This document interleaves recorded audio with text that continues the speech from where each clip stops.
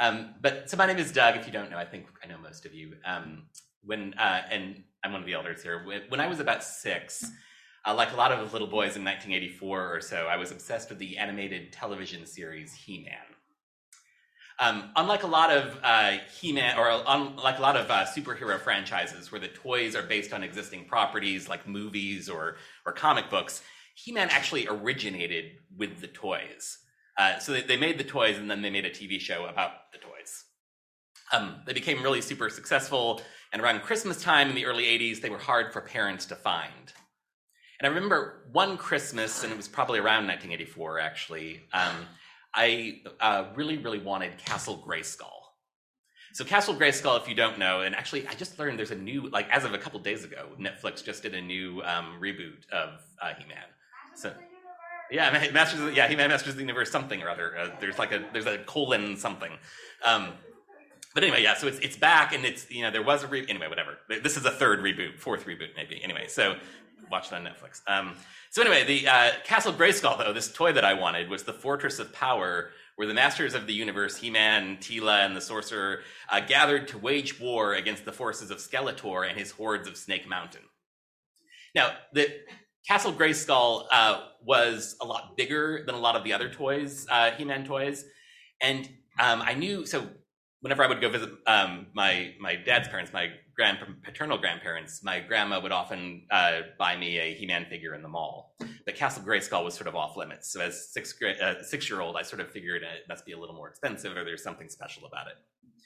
And I also kind of had heard that it was hard to find that Christmas, so I didn't know whether I was going to get it. But so that Christmas, we drove up from St. Louis, Missouri, where my parents lived and where I lived, to Kalamazoo, Michigan, where my maternal grandparents lived. And my grandma, when we got there, she knew very quickly, because that's all I could talk about, that I really wanted Castle Grayskull. And so after a little while, after the hugs and coffee and whatever, she grabbed an empty plastic milk jug and took me down to the basement. And together we spray painted this milk jug green, and we cut down the sides like the toy. If you don't know the Castle Grayskull toy, there's like the outside of it, and then you open it up, and it's got the interior, and you can put your figures in there and play on the inside, and you can close it. Anyway, so she cut it down the side, and so we could open up the milk carton and put the He-Man figures in there. And took a razor blade and cut a kind of arc in the front, so it had a drawbridge, and this is a milk carton, remember? So like the plastic you can kind of pull down, and you've got a drawbridge. And so I knew what Castle Grayskull, the real one, looked like, the toy, because my friend Charlie had one. So I tried to paint the outside of this milk jug to look exactly like the stones and the drawbridge and the dungeon of Castle Grayskull. So my grandma made, of course, my brother wanted one too at this point, so my brother and her made a milk jug Castle Grayskull as well. And it was kind of fun. I enjoyed playing with my grandma, but as I started to try to play with it, the proportions of the figures were all wrong. The He-Man was, much bigger than the Castle Grayskull was much bigger than milk jug. So when you put He-Man in there, he seemed like he was giant. And there were sharp edges on the drawbridge, so when you tried to pull it down, I would kind of cut my hands, and it was fine. But deep down, I knew that this milk jug probably meant that I wasn't getting the real Castle Grayskull that Christmas. So a few days later, that Christmas morning, I was passed a larger than average box that contained, after all, the real Castle Grayskull with its working drawbridge and proper proportions. So in the Focus on the Family radio drama version of this story, I would thank my parents for the gift, but would discover that for all its faults, I loved the plastic milk jug. And because it was made together with love and my grandma and all that. But I was 6. I believe that we did take the plastic milk jug home, but I don't remember ever playing with it again.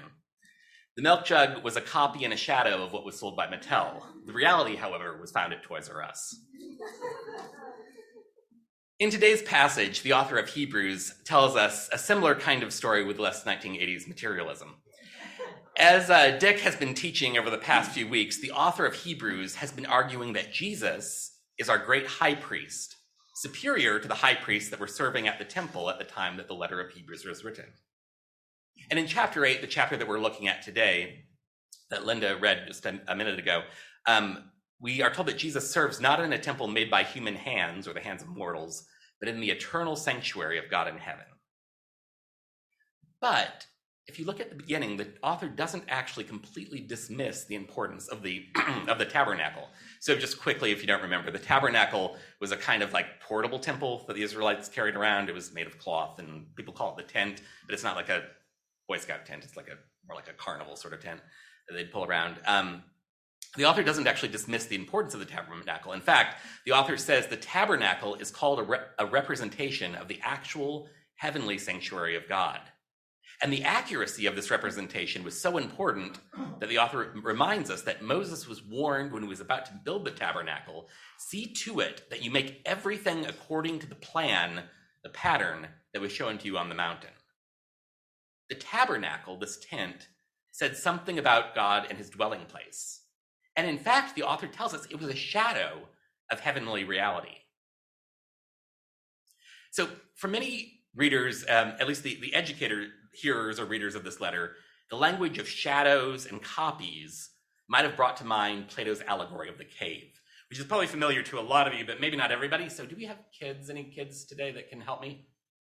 Okay, so if kids can come forward, any kids that are willing. And I'm going to try to talk on this so Zoom can hear me, but maybe if you're up there, you can zoom out so you can see what's going on down there. Okay, if you're a kid at heart, if you could come forward too. I need like 5 people, just 5 people. I'm a kid at heart. Thanks, Mary. Eleazar, you want to come up? All right. So, thank you. Do we up in the booth? Do we have? Can you turn on the overhead mics? Are you able to hear me? He's saying yes. Okay, good. I'll try to repeat this very quickly on Zoom afterwards. So just try to watch and imagine Plato's allegory of the cave. Oh, actually, I can do it from here. Great. Okay. So, So all of you over on this side, actually everybody on this side, and Kenny and Ken, if you want to move over that side too, and you're all prisoners in a cave. All right. So you can sit down and actually turn to face that wall. All right, and then Marilyn, you're going to be a fire, so you're going to turn that on and aim that at the cave. Okay, and Rachel, can you come forward and do your best shadow puppets in front of that light? So can you see that at all? Well, maybe not really. Well, let's see, Claire, what do you think that is that your mom is doing?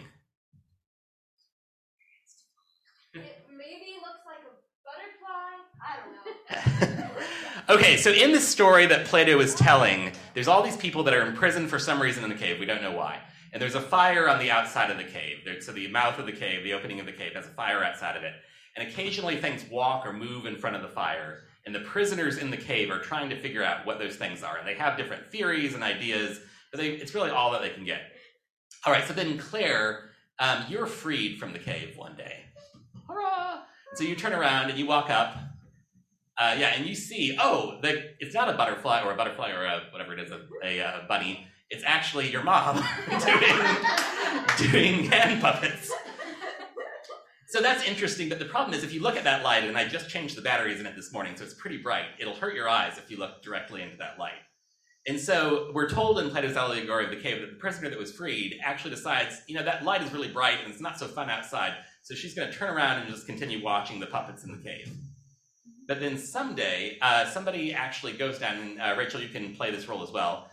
You go down and you grab Claire, and you pull her out of the cave, and force her past the fire. And so she then begins to see, her eyes begin to adjust, and she can kind of see reality out in the rest of the world. And then one day, Rachel shows Claire the sun. And she realizes that bright light that she saw down that fire that Marilyn is pretending to be was not actually the brightest light in the world, but in fact just a kind of smaller version of what the sun is. All right, thanks all. You can sit down. Thanks to the young at heart. So Plato's allegory is he's talking in the Republic about education and enlightenment and how when people have these theories, and then as they learn more and more, eventually sometimes it's kind of painful and you push back because you like the pictures on the cave wall better. But then as your eyes adjust and you learn more and more, you're able to see more, but that process can sometimes be kind of painful. But this was a really popular idea that had caught on in the first century in all sorts of philosophy. Paul actually uses it as well in the letter to the Colossians when he says, "Therefore, do not let anyone judge you by what you eat or drink, or with a regard to a religious festival or new moon celebration or Sabbath day, these things are a shadow of the things to come. The reality, however, is found in Christ. Still, when you're bound up in a shadow, in a cave, or metaphorical cave, the shadows on the wall are sometimes your best representation of reality. Until someone frees you and you can leave the cave, that's all you have. So for the Israelites, the tabernacle was sort of like that shadow on the cave wall. It's not perfect, but it is something. There is some reflection or projection of the reality outside into the cave. It's better than the darkness that's the rest of the cave. In one of my favorite C.S. Lewis essays, Transposition, C.S. Lewis observes that one of the scandals of Christianity, one of the things that's really hard to get past for some people, is the fact that deeply spiritual and sacred things often find common representation with physical objects and actions. When he begins the essay, it's actually an essay he wrote for Pentecost Sunday, and so he's talking about speaking in tongues, and I can kind of lead you through that later if you're interested in what he says about that. But he eventually makes the argument that one of the things that happens in Christianity is you've got a richer medium, that world outside the cave, that's being projected onto a poorer medium, like the cave wall. So you're going from 3 dimensions to 2 dimensions. So he writes, this is a long quote from C.S. Lewis, if you're making a piano version of a piece originally scored for an orchestra, then the same piano notes which represent flutes in one passage must represent violins in another. We're all familiar with this kind of transposition or adaptation from a richer to a poorer medium. The most familiar example of this is drawing. The problem here is to represent the 3-dimensional world on a flat sheet of paper. The solution is perspective, and perspective means that we must give one or more than one value to a 2-dimensional shape. Thus, when you're drawing a cube, we use an acute angle or diagonal to represent what would be a right angle in the real world. But elsewhere, an acute angle on the paper may represent what's already an acute angle in the real world. For example, the point of a spear or the gable of a house. The very same shape which you draw to give an illusion of a straight road receding from the spectator into the sunset or whatever is also the shape that you use for a dunce's cap. As with lines, so with shading, your brightest light in the picture, in literal fact, is only plain white paper. And this must do for the sun, or the lake in evening, or snow, or human flesh. So he argues that in human experience, heaven's richer medium is projected onto Earth's poorer one. So, anyone know what this is? Yeah, Paul. Yeah, so this is a tesseract. It's not a tesseract like Wrinkle in Time or whatever. It's supposed to be, I'm not going to go into this very much, but it's supposed to be what a shadow of a 4-dimensional object would look like in our 3-dimensional world. So essentially you've got, so quickly we can talk about this in discussion. There's like 8 cubes that are folded onto each other in 4-dimensional space. Think about it for a minute and then move on. In Edwin Albert's classic Victorian story Flatland, he tells a story of creatures that actually live in a 2-dimensional plane, and they have their lives in 2 dimensions as the square and the triangle or whatever. But one day, the creatures in this flatland encounter a sphere, and the sphere passes through their world. From their perspective, the sphere seems to be a circle that grows and grows and grows, and then shrinks and shrinks and shrinks as the middle wider part of the sphere gets closer and closer and passes through the flatland and then goes beyond it. Although the flatlander's perception is incomplete, each circle is part of the sphere. Likewise, those of you who remember black and white televisions might recall that they would depict the same broadcast in black and white as a color television. So you could pick up the same signal and watch them. But the black and white television would just show you the show in black and white, and the color television would show you it in color. But on the black and white television, many of the colors would be presented by the same hue of gray. So the same hue of gray has to stand in for light pink and light blue, etc. In today's technology, this is somewhat similar to the way in which streaming services adjust the bandwidth and screen resolution for the receiving devices. So if you're watching something on an iPhone, it's smaller than it is on a big screen. So the tabernacle and later the temple actually did in some form become part of the dwelling place of God. So they're not just the shadow, it doesn't seem like. They're more like maybe that bisection of the circle and flatland or the black and white television broadcast. You're still getting the broadcast. It's just a diminished version of it or a slice of it. So in Exodus 40, we're told the cloud, that is the cloud of God's glory, covered the tent of meeting as soon as the tabernacle was completed, and the glory of the Lord filled the tabernacle. Moses could not enter the tent of meeting because the cloud had settled on it, and the glory of the Lord had filled the temple.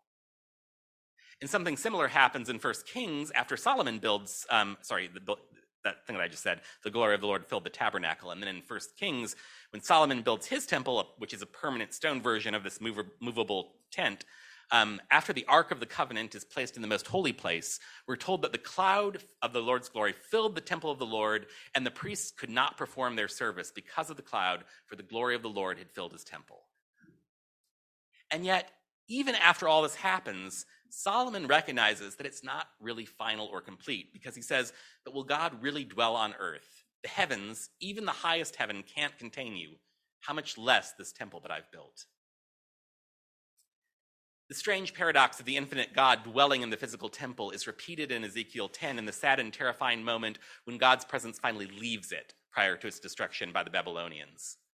Ezekiel says, then the glory of the Lord rose from above the cherubim, remember the two kind of winged monster things guarding the ark, and moved to the threshold of the temple. The cloud filled the temple, and the court was full of the radiance of the glory of the Lord.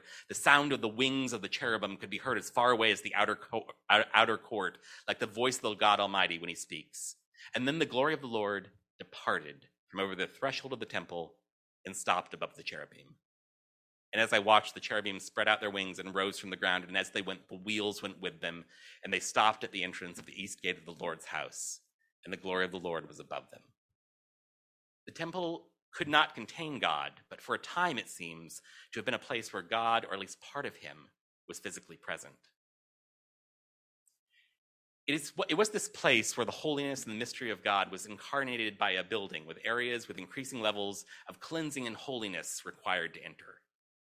If you remember when we looked at the video a couple of weeks ago, the imagery of trees and pomegranates was painted on the walls and carved into the pillars, suggesting the Garden of Eden. And some have suggested that the cherubim who stood over the Ark of the Covenant represented the cherubim who were stationed at the east side of the Garden of Eden to prevent Adam and Eve from entering God's presence again.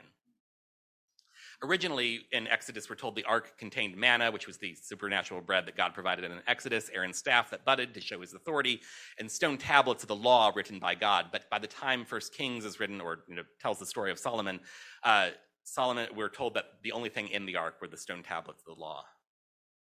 The temple is then a picture. It's a bisection. It's a projection of God and his sanctuary. But it tells us something about that covenant that was established. The temple invites us to approach the throne of God as subjects of the king, approaching the edge of the paradise from which we were exiled, by recognizing the severity of our sins and recognizing it not just by intellectually, but also by action through the slaughter of animals, showing that there was a real cost of blood for our sins, and repenting of them by ceremonial washing. However, like the body that dies when the spirit leaves it, the intersection of heaven and earth at the first temple was broken when the covenant was broken by the people of Israel, and God, like the spirit that leaves the body, left the temple. When the second temple is built in Ezra, there's no mention of a cloud of God's glory filling it, as it did the first temple and the tabernacle. And while Jesus calls the temple his Father's house a couple of times, he also describes his own body as the temple that will be torn and rebuilt. The author of Hebrews tells us that all of this was a shadow and a poor representation, not only of the reality of heaven, but also of the way that we're to approach God. So this whole thing is, in fact, sort of like the shadows on the wall. Like the allegory of the cave, though, once freed from the cave, it takes some time before the person who escapes can understand that the sun, rather than the fire, is the brightest light in the world. There's a new covenant, the Son, Hebrews tells us, that is not based on a fearful approach to a holy God, but rather in the participation in the ministry and person somehow of Jesus. And we are, in this new covenant, are invited to eat at his table and be part of his royal family. The law will not be something we must practice and follow and approach carefully through many curtains and stages as it was in the temple, but it will be part of our very nature if we participate in the nature of Christ. In the end of this passage in Hebrews, the author says, "But in fact, the ministry that Jesus has received is as superior to theirs, the old high priests, as the covenant of which he is a minister, mediator, is superior to the old one, since the new covenant is established on better promises. For if there had been nothing wrong with that first covenant, no place would have been sought for another. But God found fault with the people and said," speaking of the new covenant, "I will put my laws in their minds and write them on their hearts. I will be their God, and they will be my people. No longer will they teach their neighbor or say to one another, 'Know the Lord,' because they will all know me, from the least to the greatest. For I will forgive their wickedness, and I will remember their sins no more." While I discarded my grandma's green milk jug pretty quickly in favor of the real Castle Grayskull playset, I remember that the toy that I loved most was my He-Man sword and breastplate. It could be kind of fun to play with the little figures in the Castle Grayskull for a while, but my imagination was more free when I could play He-Man himself rather than projecting him onto this little plastic figure, even if he did have magic power punch action when you twisted his waist. I think this is maybe sort of like what Hebrews is saying. In the new covenant, we, in the words of Paul, participate in the divine nature. God doesn't only abide in his temple, but we abide in him as he abides in us through the Holy Spirit. Our own physical bodies become the poorer media that while remaining a biological machine, is also the site for the incarnation. Paul tells us that our bodies, like Jesus's, are temples of the Holy Spirit. And the new covenant is accompanied by new and reframed practices. The high churches call these actions sacraments. But when we practice them with varying understandings of what they mean, across Christendom, we enter into a new covenant and begin to practice the actions of that new covenant. One of these is baptism. The old covenant included rules about ceremonial washing. You had to wash your hands before you came into the temple. But Paul tells us in his letter to the Romans that baptism is not about washing, but a projection of death and resurrection. Paul writes, "We were therefore buried with him through baptism into death, in order that just as Christ was raised from the dead through the glory of God the Father, we too may live a new life." If the old covenant picture was to clean the sin off our flesh, the new covenant recognizes that the old flesh is past saving and must die to be raised again, as Paul says, and to be clothed with new flesh. And Paul says in Galatians, "For all of you who are baptized into Christ have clothed yourself with Christ." So somehow we have this richer medium of a death and resurrection being projected onto this physical action of baptism, of going down into the water and coming back up into resurrection. Some of us are blessed to participate in the sacrament or the sacred projection of marriage. Way back in Genesis, we're told that marriage involves two beings becoming flesh. But in Ephesians, Paul tells us that marriage depicts and perhaps enacts the relationship of Christ and the church. Writing to married men, he says, "He who loves his own wife loves himself. For no one ever hated his own flesh, but nourishes it and cherishes it, just as Christ also does the church, because we are parts of his body. For that reason, a man shall leave his father and mother and be joined to his wife, and the two shall become one flesh. This mystery is great, but I'm speaking with reference to Christ and the church."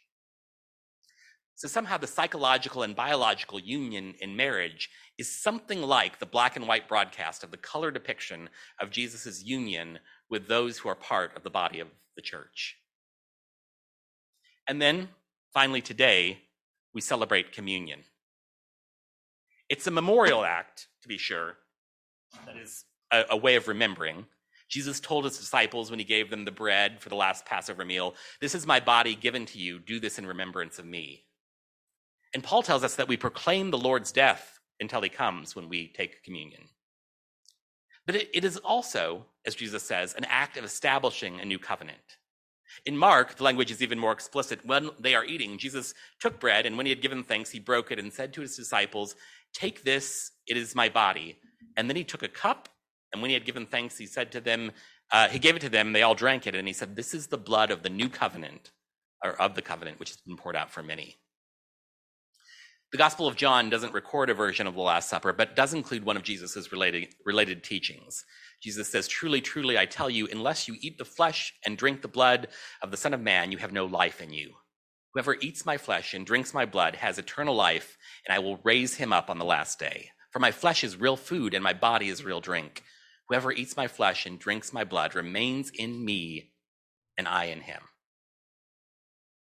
When we eat the bread and drink the cup of the communion of Jesus, a lot of different things are happening at once. But whether only in metaphor or in some mystical reduction of heaven's richer medium onto our poorer one of a cup and a piece of bread, we proclaim our union with Christ. So let's do that now.